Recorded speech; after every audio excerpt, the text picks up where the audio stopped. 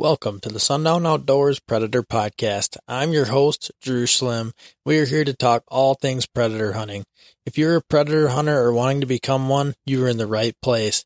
On this podcast, we will talk with fellow predator hunters all over the United States about the gear and tactics they use to put more fur in the truck. Episode 6 is off and rolling. I am very honored to have James O'Neill of O'Neill Ops here with me. This guy is one of the best in the business, and I have looked up to him for years.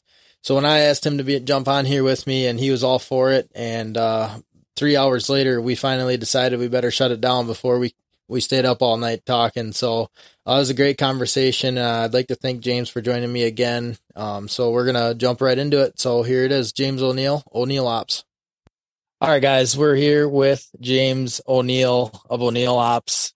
He is one of the most badass coyote hunters that I can think of. If you haven't followed on his YouTube or his podcast, the Predator Hunter Podcast, I know that I've spent hours watching and listening to him, so I'm honored to have him on tonight. And we're going to shoot the shit and talk smart, and hopefully you guys can even take something away from this tonight. So, James, thanks for joining me. Absolutely, man. I'm humbled to be able to even do stuff like this with fellas. So it's fun, man. Absolutely. All right, guys. So James, give us a little rundown of you, who you are, where your background came from, and what led you into this crazy world that you live in now. So to put it easily, the easiest way to describe it is just I'm a rancher. That's my profession. That's what generates the income. That's what I do. And most, you guys know and understand the concept of it just predator hunting goes hand in hand with being a rancher. Predator control, a student of the game, student of the land, protecting your investment, protecting what earns you money, protecting the world's food supply. That's the easiest way to put it. So I've been doing it forever. Literally the first memories that I ever had were freezing in our old corrugated tin galvanized shed that was the shop at the time, and standing in the back of an old green Chevy Silverado watching my dad skin coyotes, and I remember him getting $100 bills for good fur back in it would have been the early 80s, so I was in 4, 5, 6 years. Those were some of my first memories. And it didn't necessarily all of a sudden, boom, I want to do this. It was part of my life already.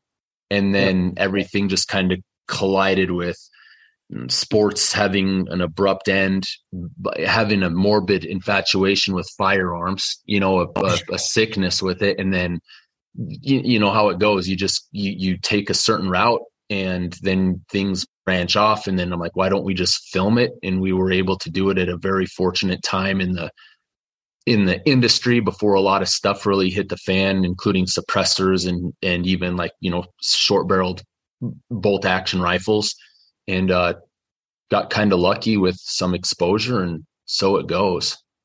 Absolutely. Well, if you guys have, like I said, if you guys haven't checked out his YouTube channel, some of the most amazing coyote hunts that will get you absolutely fired up to get out and try to call some in yourself. I think one of the best, there's so many good videos, but one of my favorites is the one with the 5 dogs coming across that frozen lake, and just them coming up to, I don't know how close it is, and the one just gets crushed right there, and the other one doesn't even flinch. And if that doesn't make you want to get out and grab a call and go call coyotes, I don't know what does, to be honest with you. Yeah, that was just a recent video, man. That was, I think, just one of last year's productions that we did. Yeah. And real quick before we go into, I misspoke when I said Outdoors Showdown. It's Outdoors Sundown, established 2019. Sundown Outdoors. There you go. Sundown Outdoors Predator Podcast. Drew, gotcha. Cool, dude. Yep. Yeah, that was the thing is when you get into sets like that, I'll go over whatever you want or however you want to do it, but the more here's what I always say this all the time. Here's how what it boils down to. the more times you do anything, the more times you go out there, the more times you hit the field, the more times you expose yourself to repetitive experiences like we get ourselves into, chances are eventually something like that's going to happen. That's not really crazy out of the ordinary, but it kind of is, because there's probably been a lot of guys that have experienced killing quads, quints, triples, doubles, but they don't record it. I'm not saying anything against it. It's just, it brings a whole nother perspective to the ball game when you take the added time and try to bring a camera into your sets, into your hide, and document everything that happens on video. Because it's not that, everybody's a bunch of, BSers when they tell you, oh dude, I called in 5 coyotes and killed them. We believe you, but it's just hearsay, it's just words until you can actually show it. And that's where you can really grab people. If you can show people stuff like that, but it's hard too. We're handicapping ourselves so bad by bringing the camera along. It's unreal. It's just, right. And you're only having one shooter. Exactly. Yep. So, sometimes now we have, was that you or me? Was that me? I didn't hear anything. Okay. Gotcha. I just heard a little beeper on, it must've been my computer doing something, but, usually honestly, we try to have 2 shooters now, like John will go with and Keith will go with, but a lot of times one can't. So we only have one guy, but you get a couple guys and you can mess shit up pretty quick, excuse my language. I'll try to, you don't have to church it up. We're good. Okay. I'll try to I got kids. So you know how that goes. I try to. Yeah, no, I hear you.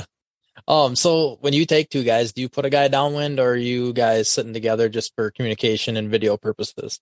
No, it's strategic, man. It's all planned out. And now pretty much everybody knows what the game plan is, how to set up and what we do. Usually we have the cameraman quartering behind the shooters a little bit most of the time. And then one shooter one way and one shooter the other way. One shooter definitely is downwind just because, but most of the time, as a, I don't even want to say skilled, just a hunter that's well-versed, a hunter that's got a lot of experience knows what a coyote's going to do to the call when they come in. Most of the time they're going to circle. That's just what that's just their natural. Yeah, exactly. That's what they've been evolved to do. And it's just their instinct. So with that instinct, we counter it. We set a guy downwind because we know that a coyote's going to come, whether he comes from the upwind side, more than likely he's eventually going to circle downwind. But it's not rocket science. It's not like we have some kind of super secret squirrel shit going on where, hey, we set up a certain, you're seeing what we want you to see. You're not seeing all of the freaking 10 or 15 miles of shit that we put in that doesn't get any footage at all. Yeah, absolutely. So, you get to see the fun part. Exactly, man. Otherwise it wouldn't be entertaining. Yeah, exactly. One thing I enjoyed on the video from the other day was just you guys are really putting an emphasis on, that was you guys, right? The one with the elk. Oh yeah. The last video that I did right before Christmas, a double. Yep. That was I love that one because I think a lot of people don't take into account, going and blowing out deer and in your case elk, but I mean just blowing big groups of animals out that just alert everything that you're there. I think that's something that's to be taken for granted by a lot of people. Oh yeah, man. So we get a ton of negative feedback regarding the BS session at the end of our hunts because everybody's like, oh, they'll make a laughing face. 2 minutes of hunting and 8 minutes of talking. And I'm like, dude, that's what a hunt is. It's to a lot of people, it's a lifetime of prep if you're trying to do a super slam, dude, or some shit like that, or, a grand slam, if you're going on a sheep hunt and it's a once in a lifetime hunt or a mountain lion hunt. Yeah. It's years of preparation, whether it's saving money or it's physical training, or it's getting your skill set down so that you can shoot with an increased heart rate or whatever it is that you have to hone your skills to do for 1 millisecond of a trigger pull. Then your hunt's done. and so that's what we try to take the time and break it down. It's not that we're bragging about ourselves doing this and that. It's just going, hey, this is the rundown. This is how we did it. And the guys that are there to learn will listen. The guys that are there just for, once again, the morbid infatuation of the kill shots, skip through the shit, just watch the kills and be done. That's it. But to your point, like we said, we do get a lot of guys that get upset at that, but at the BS session at the end, just because, but the particular topic that you're talking about, the way that I look at it is, we're humans. We're not natural. We are, but we're not. We walk on 2 feet. Most of the animals that you're going in to hunt are they're walking on 4 legs. So as soon as you walk into a set, you're automatically disrupting nature, right? You're creating waves in a smooth pond. And my goal is to get in there and not create waves. And if we do somehow, at least sit there and let those ripples tone down to where it's glass again, so that everything goes back to normal. Sometimes it's unavoidable. You can't do it. Like this year, my brother and I, we walked into a set where it's 100%, dude, 100% kill every single time. And granted, it's been about 5 years in a row. So we're batting 100, we're batting 1,000 going into this set. And we walk in, weather was bad. It wasn't bad. It was a lot of snow, and all these deer were down in a little hole right where we were going to call. And as soon as we popped up, there was no getting around spooking those deer. We could get in maybe unseen, but as soon as we hit that call, those deer were up and scattered, and that will ruin a set right now. So that's how I look at it. Those elk were right there. We got in, they stayed bedded the whole time. If you guys haven't seen the video, they actually get up, and that's after the set was made. Well, because they were standing there, I didn't bother recording them while they were laying there, but that's how I look at it. You're disrupting nature when we walk in, and our goal is to keep those waves at a minimum. And if we do create waves, a lot of times we'll just sit there and let things chill out for a half an hour before we even start our thing. And most guys just they're not that meticulous. They're like, sometimes I'm not. Sometimes we get into a set and that happens. And I'm like, you know what, I'm not feeling the vibes here. I don't feel this spot. Let's get the hell out of here. And we won't educate anything, whether I think it's something watching us from a half a mile away, or those deer took off a way that I didn't like, the way that they ran. They might've spooked something out of the next draw. We'll just get up, back out, leave, and hit it another time. Yep. So you know how it goes.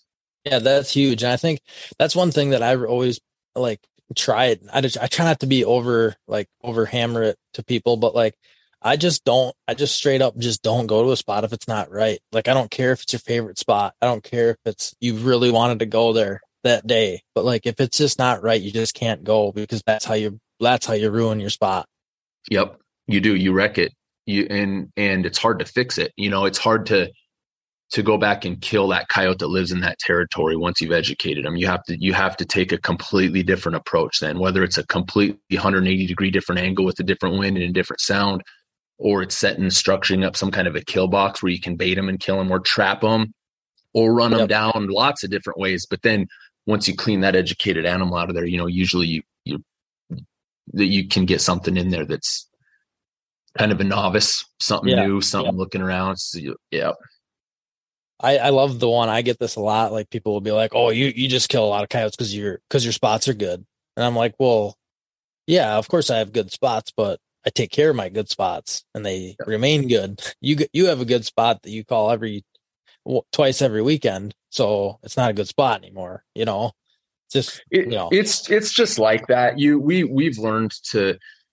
There's so many naysayers out there, and I don't like to live on the critics aspect. You can't screw the critics, man. We have some guy on a forum that just is out for what I do because, you're a rancher, and he's like, well, you didn't have to earn anything that you did. You were just born into the ranch, and you can have access to all of this stuff, and you have to do all this and this. And I'm like, whatever, man, there's no getting through to how you are.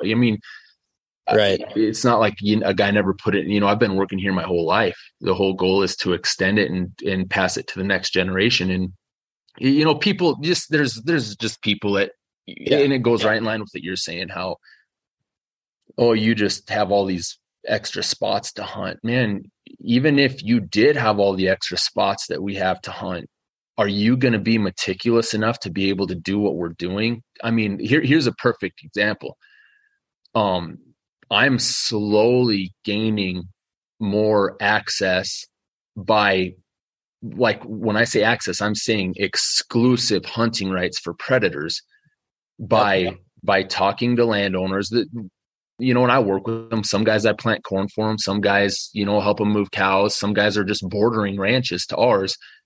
And I make a point to tell them, hey, if you only let us hunt coyotes on your ground, if you ever have a problem with predators during calving, we will be over there right now. Right now, we'll be over there. We'll sit up, you know, we'll post up, we'll kill the coyotes that are causing the problems, and we'll take care of you. And that is a pretty big commitment, because you never know when that's going to happen. Some guys are fall calvers. Some guys calve in February. Some guys calve in April. Some guys calve in May. And I might not want to go out, but if I want to have access to that ground like I agreed to with them, then I sure as hell better play my part, you know, and I better come through. So there's a lot of ways to go about it to gain access. And instead of the guys just taking the easy route and going, oh, well, dude, you have all this access to this, that's why you get to do it. Well, find a way, make a way, man. That's what my college coach told me. If you want to do it, you can. Take your weekends off of going to the bar and go out and help a rancher fix fence. Help a older 60-year-old fella dude run a grain cart and say, you know, would you give me right to hunt? If you want to find a way to do it, do it. You know, it's, you know, just shut your mouth and go do some work and you'll be able to have access some way. Yeah, it's fun. It's funny you say that, because like one thing your high school coach, you know, said to you, one thing mine always said to me was, if it's important to you, you'll find a way, and if it isn't, you'll find an excuse. And I mean, that exactly, dude, more true in this sense. That's a good one. That's a good one. I haven't heard that, but but that's a good one. Yep, that's perfect.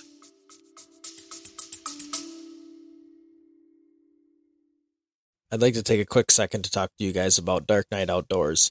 As you guys know, Dark Knight Outdoors is partnering with me this year for the podcast, and I couldn't be luckier to have them join me.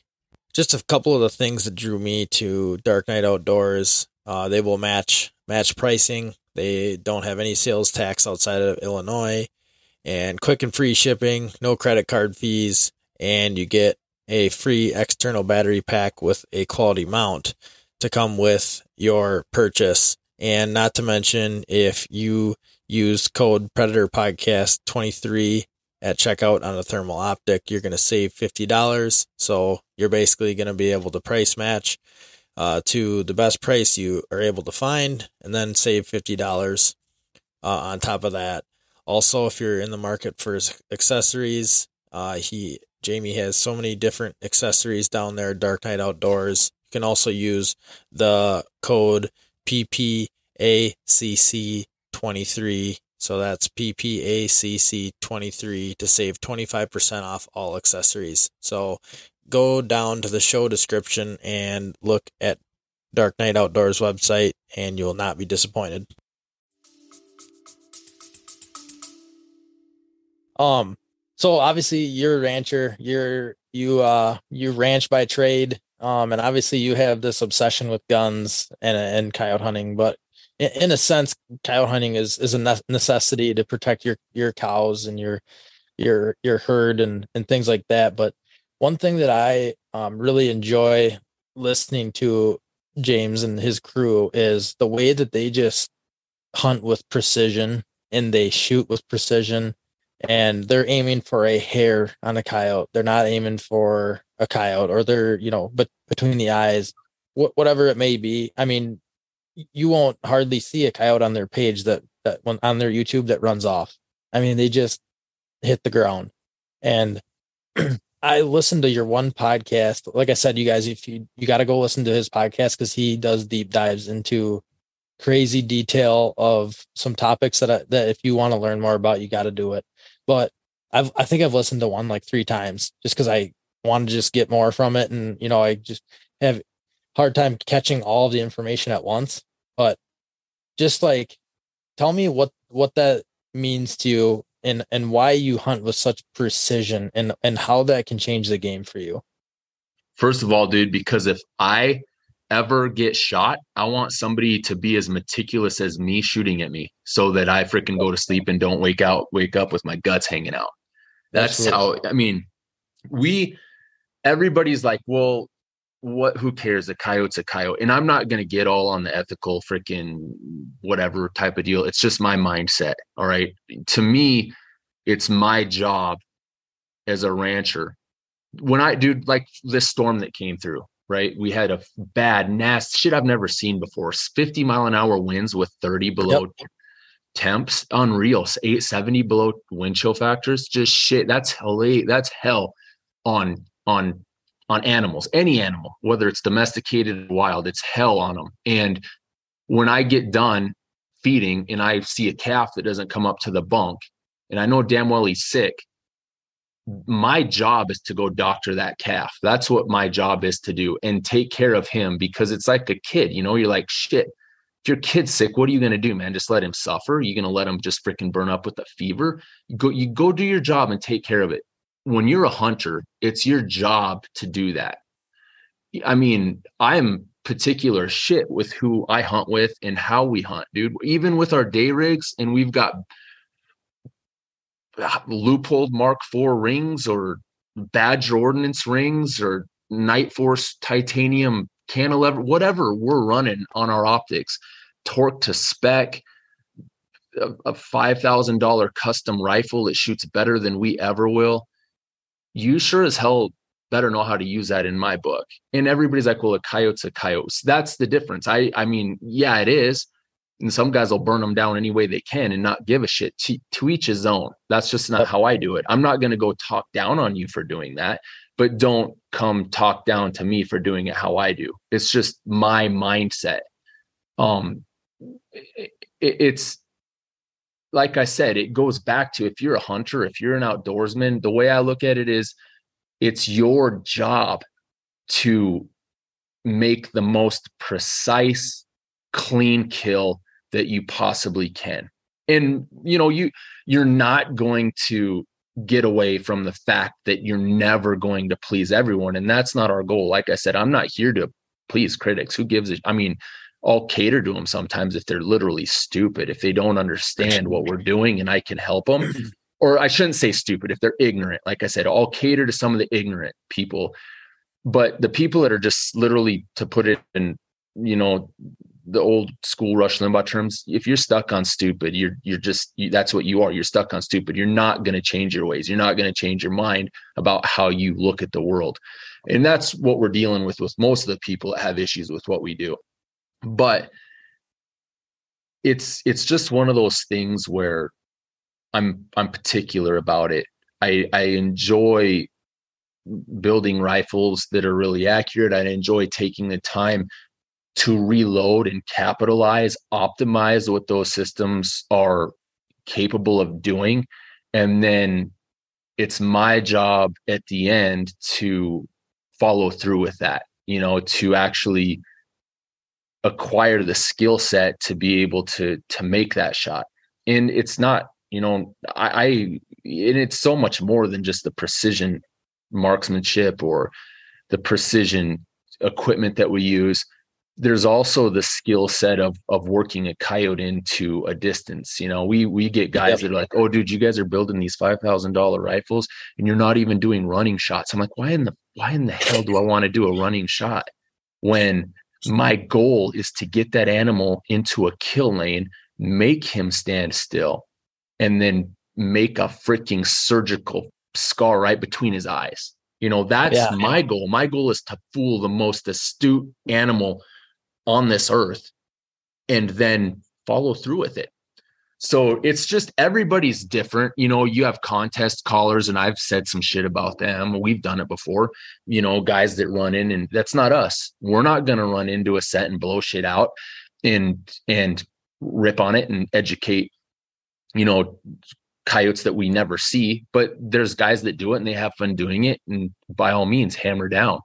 It's actually entertaining and fun for me to interact and just talk to guys that do it from all different ways, guys that fly, guys that trap, guys that do contests, guys that film. That's the beauty of it, man. If as long as all of us, have a basic understanding of what each one is out to do, and we all get along to an extent, we've got a lot bigger problems to deal with, right? Than guys bitching about headshots or, perfect shots, or $5,000 rifles versus $800 rifles. Get out there and have fun. But that's just my take. I look at it a little bit different coming from the ranch lifestyle. Like I said, an animal to me is an animal. And dude, here's a funny thing. I'll take fucking a spider that's in the house, as long as it's not like a black widow or something, and let that little bastard go outside. Little things like that might sound stupid as shit, but not just some cold-blooded killer that goes on murder shit for no reason. Right. Don't get me wrong, it's fun. Coyote hunting's fun, otherwise we wouldn't do it. Yep. But it also plays a part in so many more things. Yeah, absolutely. So when you talk about like making this precision shot, one thing that I don't think people understand is, okay, they go out there, okay, so people around here, right, where I'm at in Wisconsin, you got deer hunters and, you got a few coyote hunters, but everyone's kind of like that. But majority of your people are your deer hunter that go out, they shoot their gun at 100 yards. It might be 2 inches, left and, 2 inches high. And they might say, oh, good enough. That'll get me a coyote.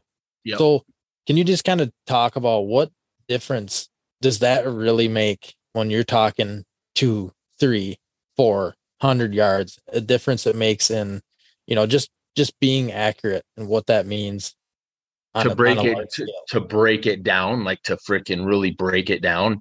Yeah. I know I heard you talk about it on another podcast of yours, and that really struck home with me. And I love that, where you talk about like, I can't say for sure, but you talked about like, okay, if you're one MOA off at 100 yards, you're, however many MOA off at 300. Yeah. Yep. So like where that comes into play is where we are out in the middle of nowhere. We have the accessibility to shoot as far as we want. I mean, if I had a designated extreme long range rifle, we could go 3,000 yards. If we could do it. It just depends on how many times we want to shoot to make a hit. I think it took me the first time at 2,000 yards, 15 rounds with my 338 Norma to make a hit at 2,020 yards. Well, John just outdid me with that Desert Tech video we posted on YouTube at 2,200 and some yards, but it took him like 20 some shots to do it. And of course, We're not showing all those 20 shots, but here's how you get the detailed or the meticulous factor on that, because any little error from the shooter at that distance is a larger, so much greater error when that round impacts on target or around the target. So you flinch, you pull the trigger, you push the trigger, you don't load the bipod. Any little thing that you don't do right as a shooter, you're not going to do, unless you're lucky. There's always times where you get lucky and the wind freaking swirls or blows your, certain things like that. But from the perspective that I take, that's kind of how it all started. You realize, well, dude, we can shoot 1,200 yards. And I had such a fun time right out of high school with 308s, 175 grain Sierra Match Kings out of my 308 that were just not a good round for long range. I mean, you're looking at it took me 40 some minutes of elevation when I was using MOA with my Armalite Super Sass versus like a 260 Remington. You're at like 33 to 35, almost 10 minutes difference at 1,000 yards. I mean, you're talking one MOA is 10 inches at 1,000 yards. So, do the math. It's such a more efficient round, a 6.5. But anyway, it taught me to and I'm not going to freaking play some shit that I'm not, but it taught me a lot about wind with that 175, because I was holding crazy amounts, 4 mil sometimes in certain wind, and just watching that round just arc and push right into the target. And a lot of that made me real interested in it. I'm not going to say I'm like some long range super sniper. It's fun. We do it. We have, it's a skill set that we've acquired because of the opportunities we're blessed with, because of the areas out here that we're blessed with to be able to use to acquire that skill set. And that plays a huge part in why I design the custom rifles that I do, because I look at it that way. How many little minor imperfections cause huge, massive issues downrange. And what you're talking about is like the 250, right? So we do everything custom. We pick the twist of the barrel, the contour of the barrel, the length of the barrel, all the way down to the action, to the stock. And then we develop the loads to optimize it, like I said earlier, so that when we're on paper at 100 yards, what my goal is like a bench rest group. Not accuracy, but precision. So accuracy might be hitting around a bullseye. Precision is shooting all in the same hole. So when I'm zeroing a rifle, for example, I'm working up a load, I'll shoot at 110 yards, 100 meters. And our goal is to be half MOA. If we get a rifle just to automatically shoot half MOA, we just let it be. We're good. So a half MOA at 100 yards is a half of an inch. That's good, dude. I mean, that's above average than most guys. Most guys are like an MOA and they're happy with it. An inch group at 100 yards, they're happy. But I really strive for quarter MOA, which is substantially better and tougher, because there's so many little variables that go into play there, as well as, your shooting position, mirage, all sorts of things, even at 100 yards. Yep. So once we get to that point where we can, half MOA is good. If we can't get it shoot any better, we just let it be. That's a hell of a shooting rifle, man. A hell of a good shooting rifle. But once we get those rifles to shoot quarter MOA, which most of them do, you're talking like a one hole group. Then the way that I look at that and put it into perspective for guys is, say you have a coyote at 100 yards and your rifle shoots quarter MOA. That's a quarter inch group. Now extend that distance out to 400 yards and say your rifle still holds quarter MOA. That's a 1 inch group. Now you take in layman's terms, just an MOA rifle that shoots a 1 inch group at 100 yards, and do the same thing. Extend that range to 400 yards. 1 MOA at 400 yards is 4 inches. Now that's what your rifle's capabilities are, quote unquote, right? That's what your rifles, you have one guy that's got an MOA rifle and the other guy that's got a quarter MOA rifle. Now you introduce shooter's capabilities, because everybody's all like, oh, well, dude, I'm so freaking in tune with my rifle. I don't need to have that. I can do this. I can do that. Well, fine, dude. I'm not saying that you can't, but there's certain circumstances that you can't control. Maybe you're shooting and all of a sudden your bipod moves a skosh. Maybe you're freaking, for some odd reason, just ripped out, dude. You're cranked, your adrenaline's going, you can't settle yourself down. Yep. And you have a little bit of movement in your crosshairs when you shoot. Maybe there's a mirage going on or a wind going on that you can't really control at the time you need to pull the trigger. Then add in another MOA, or at least a half. Let's just say an MOA, because it's easier to do math. Now the guy, 4 inch group with a traditional rifle, or your MOA rifle, I should say, is open up to 8 inches, which is fuck, dude. I mean, you're looking at, you're looking at an air ball or a gut shot or maybe a lucky head shot. Who knows? Yep. Versus the guy that's shooting a quarter. I mean, you're still under an inch group at that distance. And that's just to put it into perspective, or an inch group, right in there with that is just something that, if it's not only going to make you as a shooter more content with knowing, it's almost confidence. It's a confidence builder, knowing how well your rifle can shoot. But that's how I look at it. Absolutely, it is. And then also, you have to, I mean, there's more things, like that you can do to make yourself a better shooter, obviously. But there's a lot of things that we look at that guys are like, well, it's just a coyote. I mean, yeah, but it's whatever. I maybe part of my hobby is making my equipment perform unlike anybody else's. Maybe that's part of what I like to do. And maybe it's just what I think I should do as a hunter, as an outdoorsman, as somebody that's going to send a round that's never going to be able to be brought back to that barrel. That you shoot that round and it's freaking gone forever. Whatever you're killing is dead. It's gone. And whatever's, it's just something that I like to take into consideration. I know I'm not one of those guys that shoots pigs. That's kind of maybe a little bit different deal, obviously, because it's like freaking, I don't even know. It's like flies on crap versus one bug out of 10,000. Coyotes out here, there's not like the numbers. They're not doing the damage like that. Mow them down however you can. There's certain things you got to kind of go, all right, dude, it makes sense to do what you're doing, but for this application, it doesn't make sense. So, most guys can figure that out, but some guys you kind of have to explain stuff to. Yep. Yeah. Well, think about it from this light. Take the hair off of a coyote, stand him out there, and he's facing you. You're shooting, if you're shooting for vitals, I mean, you're talking like a 4 to 6 inch, circle, so you talk about your rifle being one MOA, and then you go and try to shoot at them at 400 yards. I mean, realistically, you're lucky to hit them. Exactly. Yeah.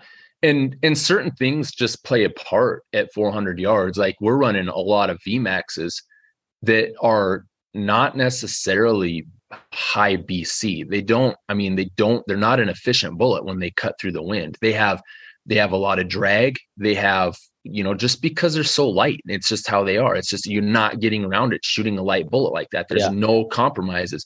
Wind, a 15-mile-an-hour wind might drift that bullet 6 inches, might drift it 12 inches, depending on the distance you're shooting. But then, that whole concept comes back to,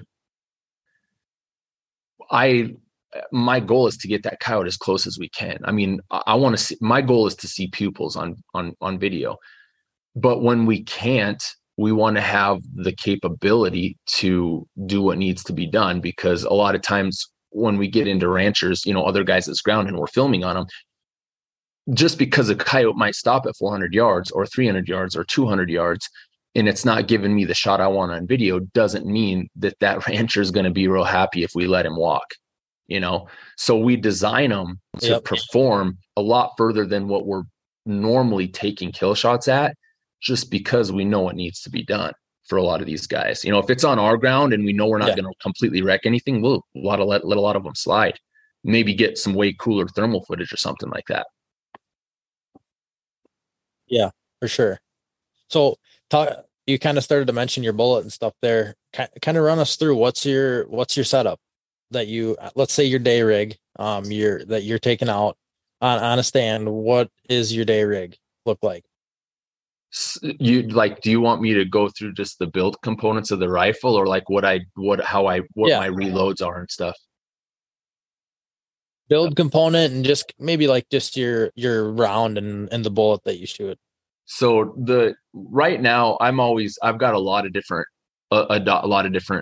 rifles that I've got like 4 or 5 custom 22-250 bolt actions. And the one that I really like was the Motto from Chad, the initial custom build that we did with him quite a while ago. That's just it's a 22-250 with the Manners T5A. That, if you guys aren't familiar with that, are you familiar with Manners stocks? Have you heard of those guys? I've just seen them like through your stuff. I've looked at it, but that's about it. So what I really like about those is kind of a base setup is having the capabilities of an adjustable cheek weld, because that allows you a lot of leeway in your optic. You can do a lot of different things. It's just a comfort, and the more comfortable you are behind the rifle, the better you're going to perform. Your natural point of aim, all you guys that read up on that shit, get behind the rifle, settle your head down behind, close your eyes, open them, boom, you should be able to see right through your optics. It's good. And being able to have an adjustable cheek weld will give you that. It's just so many more adjustments that you can make to once again, to not to overuse the word, optimize your setup. So Manners has come a long way. I really like their stuff. I've got a couple rifles, man, without going into crazy ass detail. Gunworks, we work with them. I really like the Verdict stock that they came out with. It's also got an adjustable cheek weld, adjustable comb height. But I really like Manners, dude. And they're coming a long way with, like, they call them the Elite series, where they're carbon shelling them and making them lighter. And they also have the mini chassis now. So what that does is that eliminates having to have a gunsmith bed your rifle, bed your barreled action. Sorry, somebody's trying to call me. But the base is like I like to start with the stock, the adjustability of it, so that I know I can make my rifle feel good to me, however I'm going to use it. And most of my stocks are Manners. I've got the PRS ones. I've got the T4 folder. I've got the T5A. I like those stocks, dude. With the mini chassis, you really can't go wrong because they're mag fed. You can run AI mags, and there's a lot of other, different mags that you can use in those also now. But I start with that, and then actions. There's so many different options. Like, for example, on my Motto, I've got the Bighorn Arms, the older S or TL2. Anyway, there's I'll custom actions on most all my rigs. And I like the Bighorn Arms Origin actions. We've got them on a couple of our new ones. And then I've got a lot of different barrels that I've used on those rifles too, man. Like anything from, I'm not even going to rattle them off, but stainless steel barrels with the heavier contour are what I like. Like the Gunworks one that I've got, it's a Verdict stock with the Gunworks custom action. And then it's got a Rock Creek M24 contoured barrel, which is a heavy profile barrel. I mean, you're looking at like an inch taper down to the muzzle, and it's a 18-inch barrel. So it's a heavy, fat, aggressive looking rifle. I like that look. And the reason that I kind of go into that is because if you have a heavier barrel that's shorter, if you look at the physics, generally it's going to be more rigid, especially when you look at the concept of hanging a weight off the end that's a suppressor.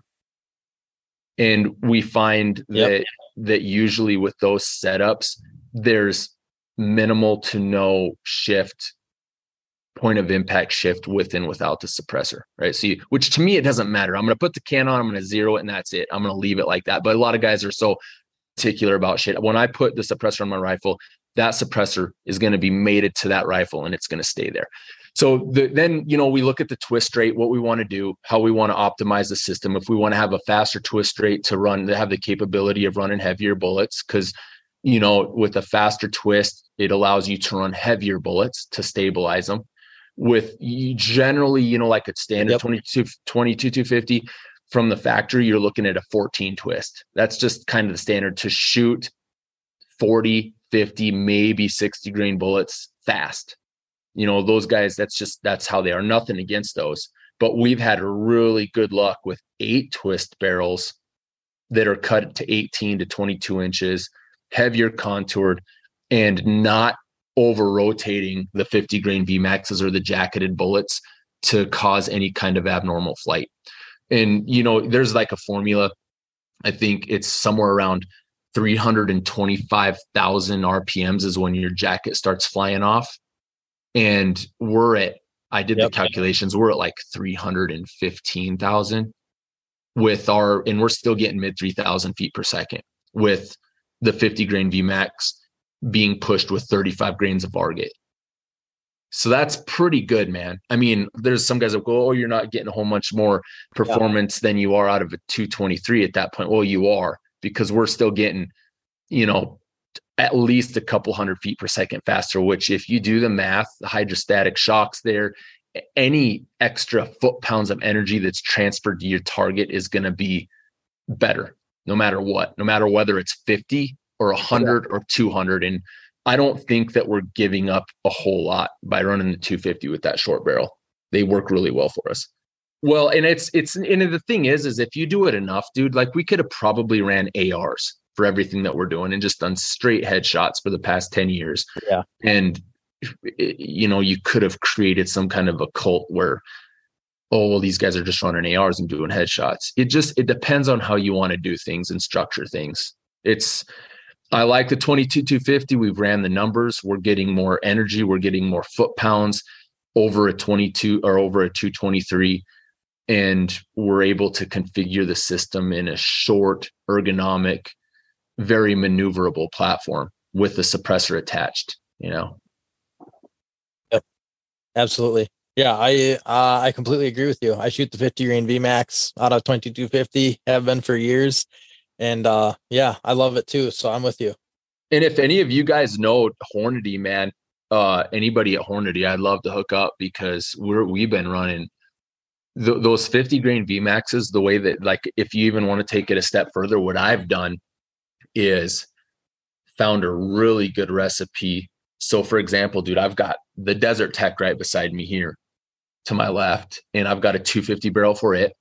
I've got another 250 up at the top that I built with Chad that's got their new Elite Hunter stock with a mini chassis, and it's got the Origin action with Ken Johnson K&P barrel. He's up in the Black Hills, and it's cut down to 20 inches, and it's like a heavy varmint contour, and it's fluted. So it's a wicked looking little rifle. And then I've got the Motto, and then I've got that Gunworks Verdict that I was telling you with the Rock Creek barrel. And then I've got my night rig that I call. It's got the Manners PRS-1, which is an elite PRS-1, so it's got the carbon shell. I've got an Area 419 rifle 4N length Arca rail on the bottom, so it goes all the way up to the 4N, so I can run tripod however I want at night.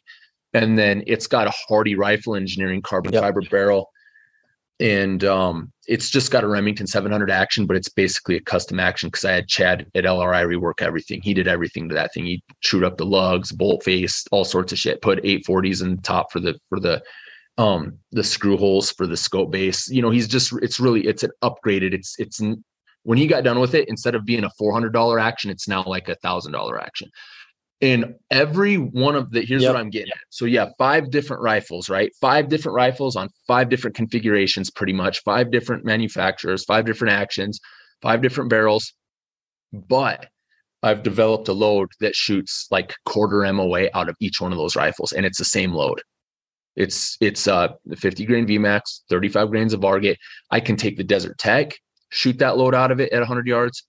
Crazy accurate, crazy precise, I should say. Same thing with the Gunworks Verdict. I've shot the Gunworks, we call that the Marauder. That's what we developed with them.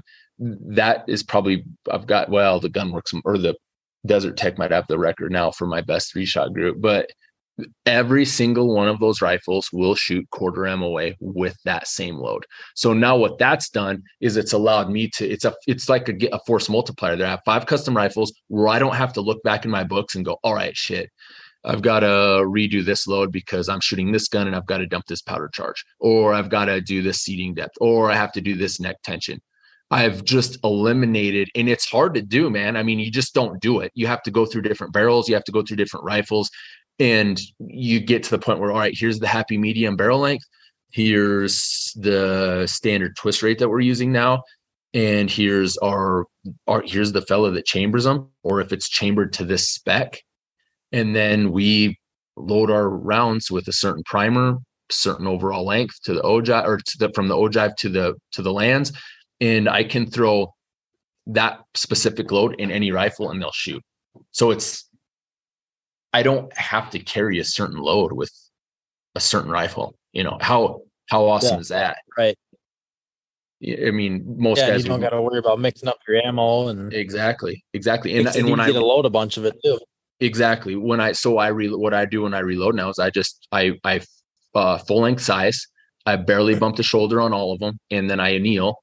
And it's just, it's one of those things where it's awesome to have that problem. It's awesome to be able to have one load for 5 rifles. That's freaking huge, man. Absolutely. that definitely streamlines the process and makes it easier on you. Yeah, that's the main thing. It's so when I get in the truck with my night rig, I don't have to go swap cases of ammo for the one that's marked night rig, you know? For sure. So you kind of mentioned that you about the suppressors there a little bit, and that's another thing that I kind of wanted to touch on. Just kind of give us a rough overview when guys want to go buy a suppressor. What do they need to look for? If you have some do's and don'ts, kind of run us through that process of how you're going to direct someone into a suppressor. Okay.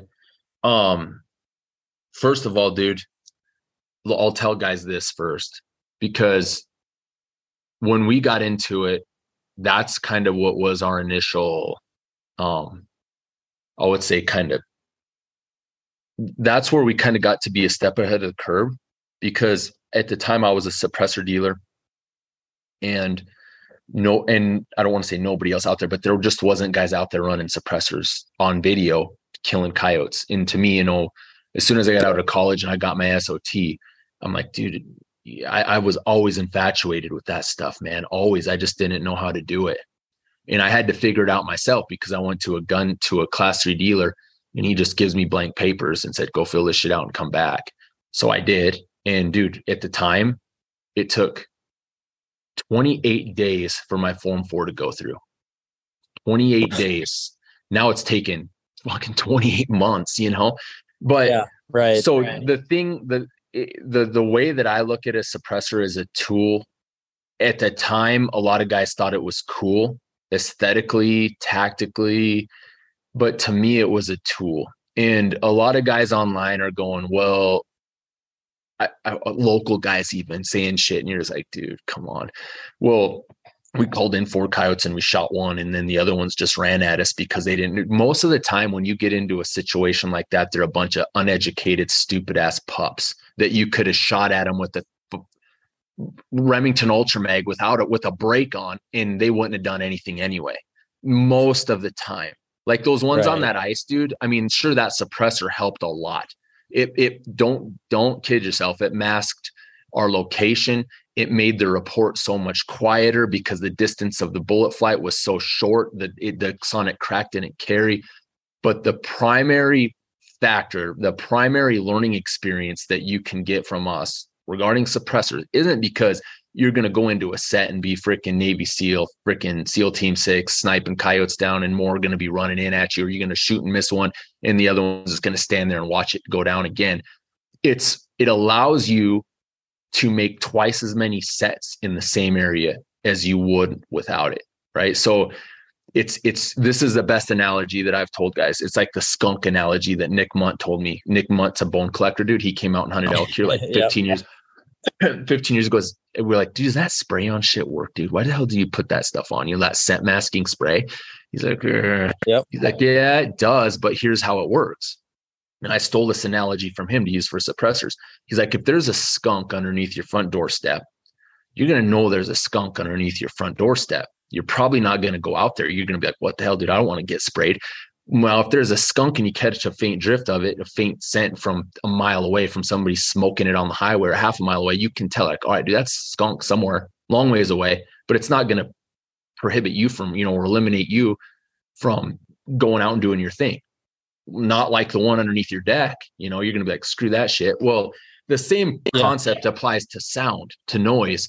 If a coyote hears something, any animal, dude, any animal for that matter, not just a coyote, if any animal, but you can specifically relate it to a dog because dogs learn, you can teach them things. You shoot at a coyote, he's going to learn that don't go that place. He's going to know if a vehicle stops, he's going to be running. What happens is if you don't have a suppressor, the sound report carries further, it's louder, and it's going to just make that coyote that's a quarter of a mile away think, hey, that's a danger. I'm within danger of whatever the hell that was that made that noise, and I'm going to leave. A suppressor might take that report down by 1/3 or by 2/3, whatever, depending on the variables, the wind, the snow, how muffled it is, and they may still be content. That coyote that's a quarter of a mile away over that next ridge might be like, oh, well, I heard that, but it was a long ways away. It's not alarming enough for me to move out of the area. So that allows you, that's a huge tool for me. And then also communication. If you take a kid or even your team guys that go in with you, your partners that you're hunting with, you don't have to worry about blazing glory and having your ears ring and not being able to talk to guys. There's just so many benefits to a suppressor other than, the BS that you have to do with the paperwork. But that's the first thing that I like to explain to guys. It's not an assassin tool. Well, it is an assassin tool, but it's not what you think it's going to be. Calling two coyotes, shoot one, the other one just stands there. Most of the time you're into some educated coyotes at that point. Yep. Regarding the steps, dude, like basic rundown of a suppressor, do your research. What I see in the industry, and it's the same thing with thermal, is it's guys get so stuck on name brands. They get so stuck on marketing, which is fine, dude. If marketing didn't work, you wouldn't have it. That's awesome. I see guys doing phenomenal work regarding marketing. It's awesome. I love to see that. Everybody comes out with something new, something cool, and that's what the latest, greatest. That's what guys have to have. That's what makes the whole industry work, right? Otherwise, it would just stop. But the way that I look at the suppressor deal is do your research, because there's a lot of different things that I could tell you stories, but you have machined baffle stacks or cast baffle stacks, welded baffle stacks versus a monolithic core. You have titanium versus stainless steel. You have 1.5 inch outside diameter versus 1.75 outside diameter. You have, quick detach versus direct thread. There's so many things that go into what you can use to capitalize on your situation. Say you're a freaking pig hunter down in Texas, or say you're an AR guy, right? You like to have ARs and you like to go shoot. You just like to shoot, dude. You like to do a lot of training. Maybe the best route for you to go would be a Surefire or an AAC or some kind of a brake attached suppressor, so that you can run the same brake or a similar brake with the same mounting structure on 2 or 3 different ARs, and you can just interchange that suppressor within seconds between all 3 of them, right? You've got the threads protected, but you still have a functional rifle with a brake or with a flash suppressor, and you can just wrap that suppressor on any one of those rifles at any given time. Done. Maybe you're doing what we're doing, where I have that set up also like that, or you're doing what we're doing, where I know when I build a precision rifle, I don't want to have that middle ground. I don't want to have any kind of extra attachment. I don't want to have any extra problems to go wrong at the end of my rifle. Like, for example, I've seen a ton of different suppressor mounting hardware stuff. I've seen ones with ball bearings. They ratchet and the ball bearings get pushed out and lock into place. You've seen ones with teeth, the AAC design with the teeth. You see just brake attached where you can thread them on. It's just a really coarse thread, so it takes like 1 or 2 revs and it threads onto place. There's Surefire's design, lots of different things that you can get into, where for me personally, on my precision killing rifle, I don't want any of that. I want direct thread suppressor that I know my gunsmith made that shoulder freaking square to the world, but more than square to the world. And that suppressor, the thread on portion, the threaded cap is going to shoulder right up to that perfectly. And I torque it down by hand, and there it stays forever. More than likely. So that rifle I've eliminated any return to zero, any problems with that suppressor, having gunk or debris or anything in that's just my personal thought. Most of the time, these manufacturers nowadays, man, it's insane, the tolerances that they manufacture stuff to. You're not going to have issues, but I don't need to have a brake attached suppressor on my coyote rig. I don't need to have a flash suppressor on the end of my coyote rig. On my bolt gun, it's made for one purpose, and I'm never going to take that can off. I thread it on and there it stays.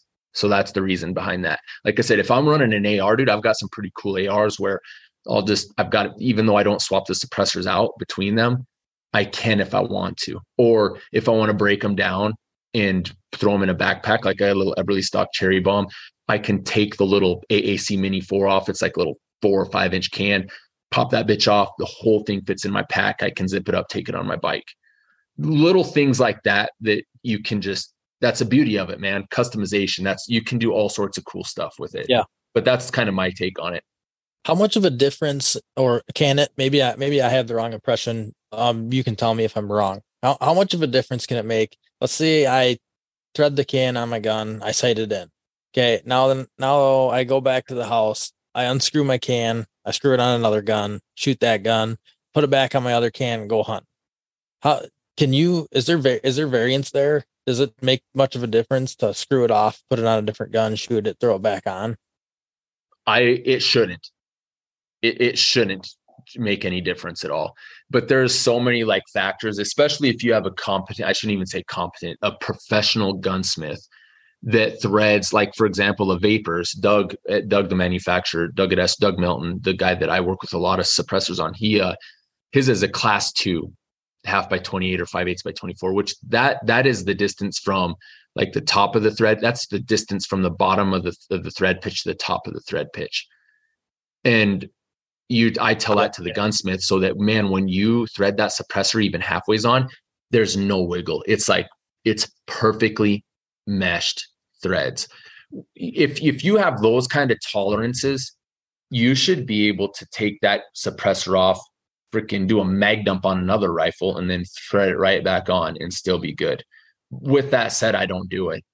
There's a lot of guys that do studies and like, oh, well, this does it. Like Surefire, one of their deals is, they can put it on numerous rifles and have it zeroed and swap it between all of them, and it just maintains that on any given break, on any break that you use with their suppressor, or their proprietary break, right, obviously with their suppressor. But it's just, to me, that doesn't matter. It doesn't. I don't care. And I'm in a fortunate situation where I'm a dealer, and I don't want to say it in a bad way, but if I want to buy a suppressor, I'm just going to go buy one and put it on a gun and leave it. That's just that's what I'm going to do.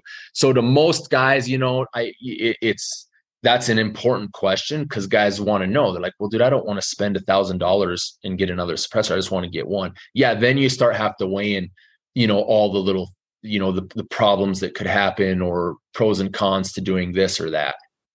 But it shouldn't on a direct thread, even on a quick detach. If you have a certain break on one rifle and a certain break on another rifle, and you zero one rifle with the suppressor, then you take that can off and put it on the other rifle and attach it and zero the rifle, in theory, that all of those rifles should stay zeroed with that suppressor on it. The kicker is that's good to know. What's that? That's good to know. The kicker is when you take that suppressor off and you try to shoot it without it, and then you put it back on and try to shoot it with it. One more than likely, one of those isn't going to be, it's not going to be on your point of aim. It might be your point of aim, but it's not going to be your point of impact. One of them's going to be off a little bit with and without it. Yeah. But it's, like I said, I put mine on and leave it, zero the weapon system with the suppressor and leave it. And then that's how it is. I know a lot of guys like to mix and match shit up and do stuff. I'm of the mindset, same thing with thermals, develop one system for one application and let it be, unless you have some freaking money to spend and you want to get into some clip-on unit or some shit like that, that's 20 or 30,000 with an EFR. And then you take that device off and use your system during the day as well as at night. But there's a lot of shit that goes into that too. But my mindset is, develop one system and run it with it, which I understand a lot of guys can't. They just can't do that. What's the difference? What's the main difference other than weight? Let's say, okay, guy wants to buy, he wants to go out and buy maybe a more budget option suppressor, he's probably going to get a stainless steel. Yep. Right.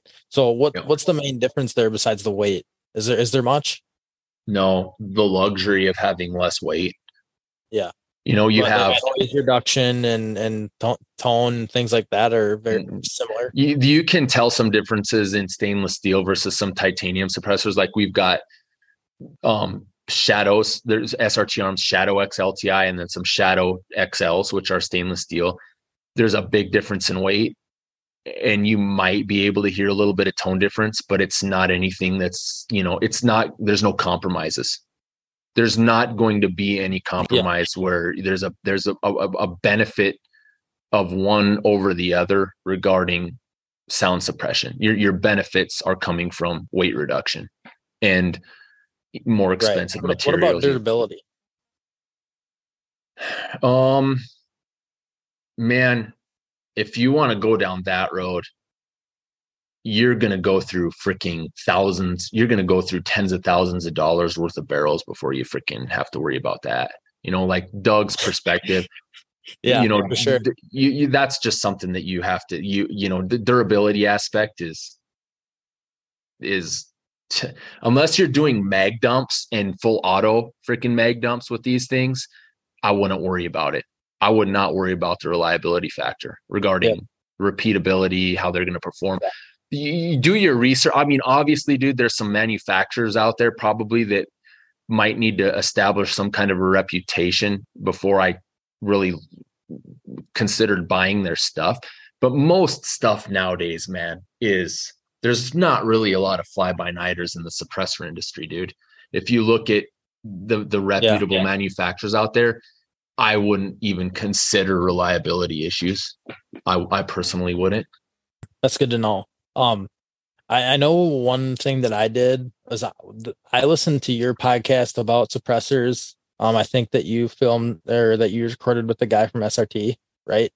Yep, Doug. Yep, we do some stuff with him. So I listened to that like 3 times, I think, just because there's so much information about suppressors. And like when you talk about doing your research, like I would really encourage you guys to go listen to that because there's so much information and you guys dive into so many more in-depth things other than just brushing the surface like we are here. I would just encourage you guys to go listen to that podcast of James's. I mean, it's a lot of great information, I think. Well, here's the thing, guys, don't take my word for it. I'm just doing work in the field where I don't have a sound meter. Now they just changed some shit where like I was going to invest in a Brulin B&K 2209 with a 1/4-inch compression mic, which was that was the home. That's what everybody used for sound metering at the time. Now they're saying that doesn't work. You got to have some kind of $18,000 or $20,000 piece of it. Now that, dude, what that turns into can I be blunt and just say it turns into a legit it's a dick measuring contest, dude. It's just laying it out on the table going, look at mine. It's like what I mean, sure, fuck, whatever. But when you get down that road, you're and I'm all about it. I don't want to make it sound weird. I'm all about application specific, man. I'm all about purpose driven equipment. Like if I can get everything to the best to perform to the best of its ability, freaking yeah. But there's a certain point where it just doesn't make sense when you're talking a 1/2 decibel or 1 decibel. Yep. I'm not going to go out and research that kind of development with a $20,000. I don't have any interest in that. Somebody else do that shit, not me. I'm going to get my hands on maybe a suppressor that I think looks cool as shit, or a suppressor that looks like the weight is going to be perfect for my little truck gun, or it's going to be, a wicked looking can for a new build that I'm going to do that's got good reviews, and I'm going to find out for myself how it works and then pass the word on, spread the information. I'm not going to go out and try to test and get those. It's just something I have zero time for it, or honestly zero interest in. But with that said, I've made that. Have you heard of that Pew Science, dude? No, I have not. so that guy's on Instagram, and I've had a bunch of guys say, get with that guy, get with that guy. And I shot him a message, and he's like, hell yeah, dude, I'd do a podcast with that dude. Is like, I'm not going to say it in a bad way, but like a suppressor guru. That guy's got shit that like breaks stuff down like on a scientific physics level of guys like us not understanding it. Just like, all right, dude, whoa, that's over my head. I don't need to know that shit. So I'm going to kind of have a podcast with him, and he's got stats on, like, he is the go-to guy for, if you look at his stuff, for suppressors and the numbers of what is the quietest suppressor, and he does. There's a certain interest level that I'm not really, it's cool, but I'm not all about that. I am, but I'm not. I've got other stuff to do. Yeah. But it's cool, interesting, and I tip my hat to guys that will take the time and gain that kind of information, acquire that information and that knowledge so that they can provide it to guys that can't. That's freaking cool. That's what's cool to see. So that, if you haven't looked at that guy, look at that Pew Science. I haven't established, we could have done it a long time ago, but I'm just a lot of times busy doing a lot of stuff. And then I just need to get set up with him. I've got a podcast with him, and then Ron Allen from Allen Engineering. He's a suppressor manufacturer. Also got one lined up with him also. So you get that. That's what it turns into, dude. Like I said, and nothing against it, because that is what drives the market. It's like the thermals. Yeah. So many guys are butthurt at these new RS75s that are $18,000. Who cares, dude? That technology is going to impact everybody in a good way in the next few years. If you can't afford that, who gives a shit? Don't get butthurt at guys that are running it just because they can run it or they're getting some kind of data collected. That is going to be coming for everybody. That shit's going to be implemented into helmet mounted setups, handheld scanners. It's just a matter of time, and it's going to impact everybody in a positive way. And it's going to be competitive. It's going to drive the competition of prices in a more affordable way for guys. That's just the nature of this whole industry, man. It's what's cool to see, but a lot of guys, they take it the wrong way. Like I said, it turns into a dick measuring contest. I don't mean that in a bad way, but that's what it is. But it's not a bad thing. It's just like, I'm not going to deal with it. I'm not going to go out there and try to let somebody else get that data. I will look at that data, and then I'll base my opinion on that data, and hopefully it works good in my favor. That's kind of what we do with thermals and a lot of stuff. It's just in suppressors, even in a way, but ours is more like field time use, dude, not like in the laboratory studying stuff like that. Yeah, for sure. And I think that everybody that, at least from to my knowledge, most of the people that are listening to this are going to be your field guys, but they want to know what's going to work in the field. And that's what I think is important here for us to know. So those are all great tips. And I'm going to be watching for those podcasts of yours, because I'm going to have to share those so that way everybody can hear them. I know I'm going to be listening because I seriously listened to the other one like 3 times. I know for sure. So, well, that's just how everybody learns, man. Read and listen to guys that know more than you do. And I'm not smarter than anybody. I'm just figured shit out the hard way. And then, I can go, hey dude, don't do that. We've done it and it doesn't work. That's just, that's what it's all about. Learn. That's how you advance, man. That's how everything advances, by doing stuff like that, figuring stuff out, and then learning from it, and then making even better shit from it. And then, then we get into some crazy stuff. That's where things are going. Yeah, for sure. If you guys aren't familiar with the O'Neill Ops crew and their website, I believe you can go right on there. You can fill out a form, and I think you can get with James and his crew, and you can build a rifle with them. Am I right about that? Yep. So exactly, dude. I've did the website, and it's pretty. The hardest part is just there's so many. You get contacted so many times, and most guys don't understand the price of stuff. You know, they might think like a $1,200 suppressor or $1,250 suppressor is twice what it should be, then that's fine, dude. But you know, there's only so much time in the day where I can take a phone call and explain to a guy why our suppressor is $1,250, or why the thermal of our choice is $6,000, or why a custom rifle that we use is $5,500 on the base package. That's not the expensive package. So what I've done is just kind of did what you said. You can get a hold of me on the website via email, and it shows kind of a starting point with prices, which is it's by design to weed guys out from just calling to think that they're going to get $1,000 rifle. Price check. Yeah, exactly. It's like, hey, dude, if you're serious about this shit, here's the price. You can shoot me an email and then I'll respond. And if you want to talk, we'll talk. If you have freaking, if it's within your budget, I'll freaking get you taken care of. But if it's not, then, don't get a hold of me, because you're wasting both of our time. And I don't want to be that way, but there's a certain point in time, you got to do that. You just have to. You can't explain to everybody why thermal technology is so expensive, dude. Get guys that are like, oh, well, I want to get a thermal, but I only have $800. I'm like, dude, what in the hell are you talking about? It's crazy. Yeah, for sure. No, that's cool. And I just noticed that too on your website the other day.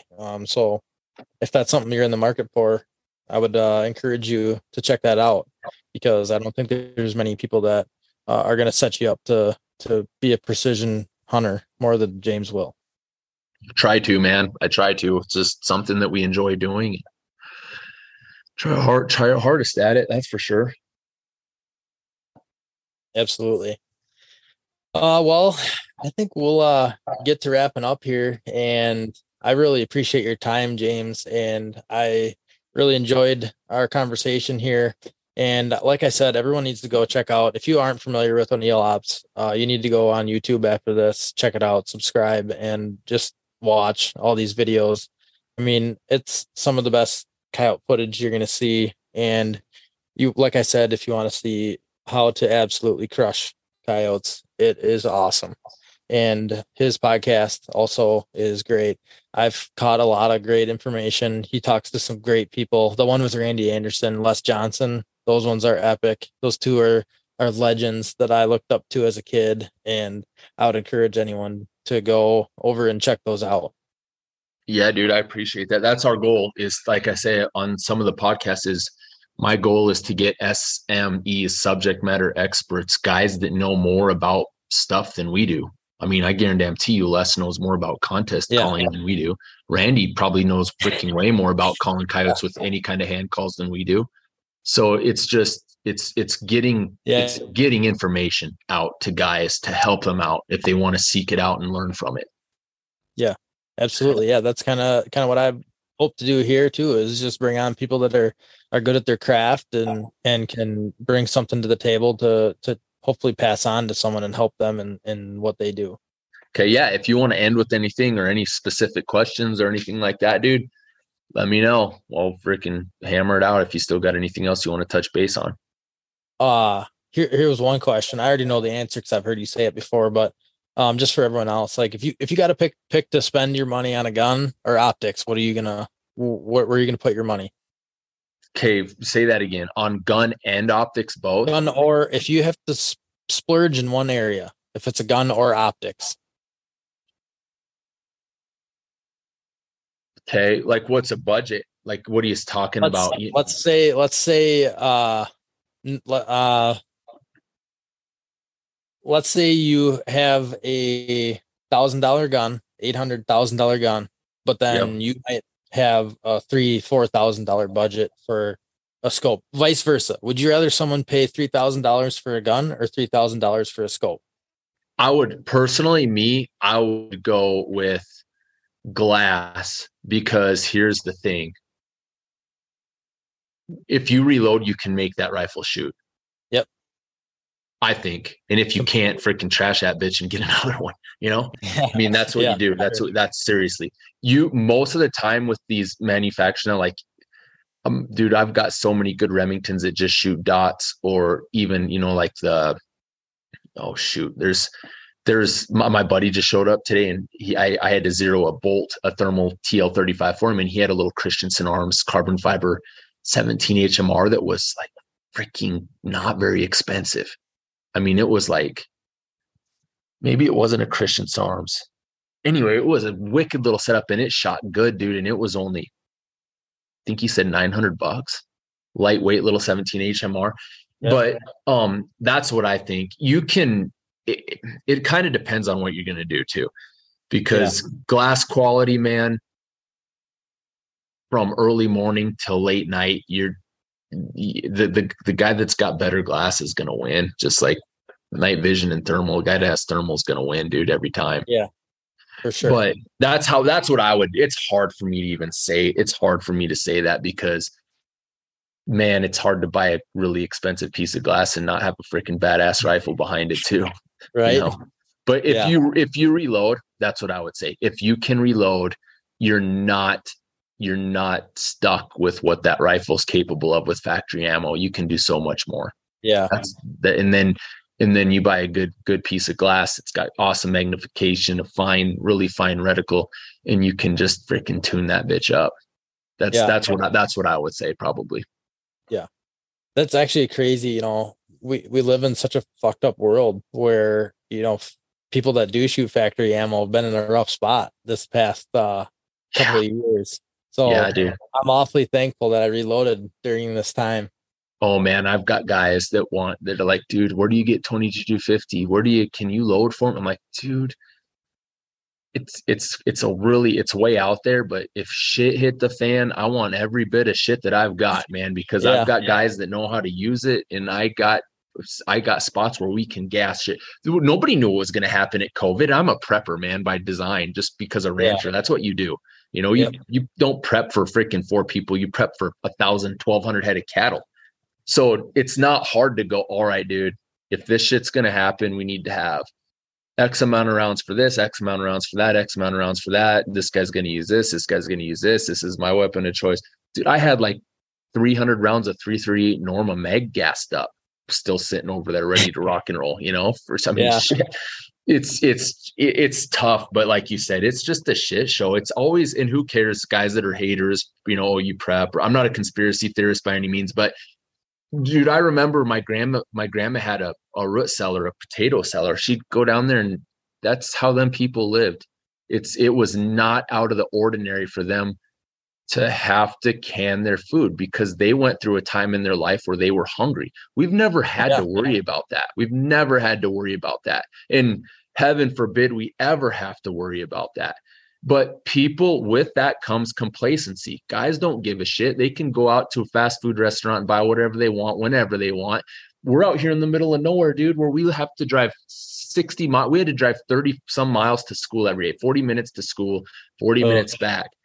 And it's just the nature of the beast. We prep. We might not go to the extent some of these guys on Fieldcraft Survival or guys online that do all this shit for YouTube, but it's everyday life for us. And the weapon systems that we run, the reloading components that we use, how we do all of that stuff, it's all part of this ecosystem, man, that goes hand in hand with worst case scenario.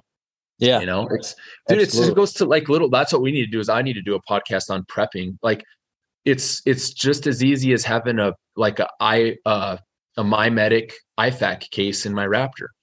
You never, or even like a little thing, dude, like any kind of a tool or just a pocket knife when you need to have it, or a light, an everyday carry light when you need to have it. It's just, it's crazy that there's so many little things that people take for granted. You see somebody have a wreck on the side of the road and they're stuck upside down, crushed inside of a car, and you got to get them out, dude. You need something to cut their seatbelt out. Little things like that so many people just overlook. Yeah, absolutely. 100% agree. Yeah. Yeah. I think that COVID woke everybody up. Like, holy shit. Like, what happens? I don't have any ammo. I don't have any, you know, you had guys that didn't go deer hunting because they didn't have bullets to put in their rifle. You know, hopefully, dude. I hope that it woke them up. And I'll tell you what, we will get kind of just real quick. It's crazy. Like what are you, 20 something? 26, be 27. Okay, yeah, so you're like my little brother's age. Yeah. And there was, oh fuck, I don't even want to go there, but it's just crazy the way the world's going, man. And I saw this show. I used to watch a show when I was a kid called Willow. Have you ever heard of that show, Willow? No, I have not. Dude, it's a freaking cool show. But anyway, Disney just came off with a spinoff using some of the same characters, and it is unreal the shit that the people like that push. It's got a couple lesbo chicks on there doing this stuff, and I'm like, what in you guys wrecked a perfectly good movie by pushing your it's unreal the way this world's going. I was just listening on the radio. Russia's not doing China. I mean, it's crazy, dude. What we're the kind of hole that we're digging ourselves into. It's fucking unreal, man. Have kids. Have my this is my message to everybody that follows us is have kids and freaking raise them right. You know, make them freaking grow up to respect their elders and get them away from freaking phones and games. And it's the way that it's going, man. You got to get your kids freaking hard. You got to train your kids, teach them the right ways before they get to college, dude, because the way that this shit show's going, it's fucking, we got a lot bigger things to worry about than coyote hunting, man. In the way that I'm looking at it. Yeah. I couldn't agree more. You know, you could do a scary time to raise kids. Yeah, dude, you do podcasts on stuff like that. You said you have is that your first kid for a 15-month-old? Yep, that's my first. Cool, dude. Congrats to you on that. Hopefully you have a whole bunch more because we need guys like you having kids that freaking get shit straight when the time comes. Yeah, I hope that I think she's gonna be a little hunter. She's already obsessed with animals, and she likes to pet my deer heads and do stuff like that. So cool. That's what I like to hear, man. Good for you. Good for your family. That's awesome. Keep her out of trouble too. That's what kept me out of trouble. Is I spent all my time hunting. Yep, that's the right way to do it. Everybody, you could go to the bar every time after you can do all sorts of different shit, man. But there's a lot of people that make bad decisions and a lot of guys that make good decisions, and hopefully we can all learn to make better decisions. Yeah, absolutely. Yep.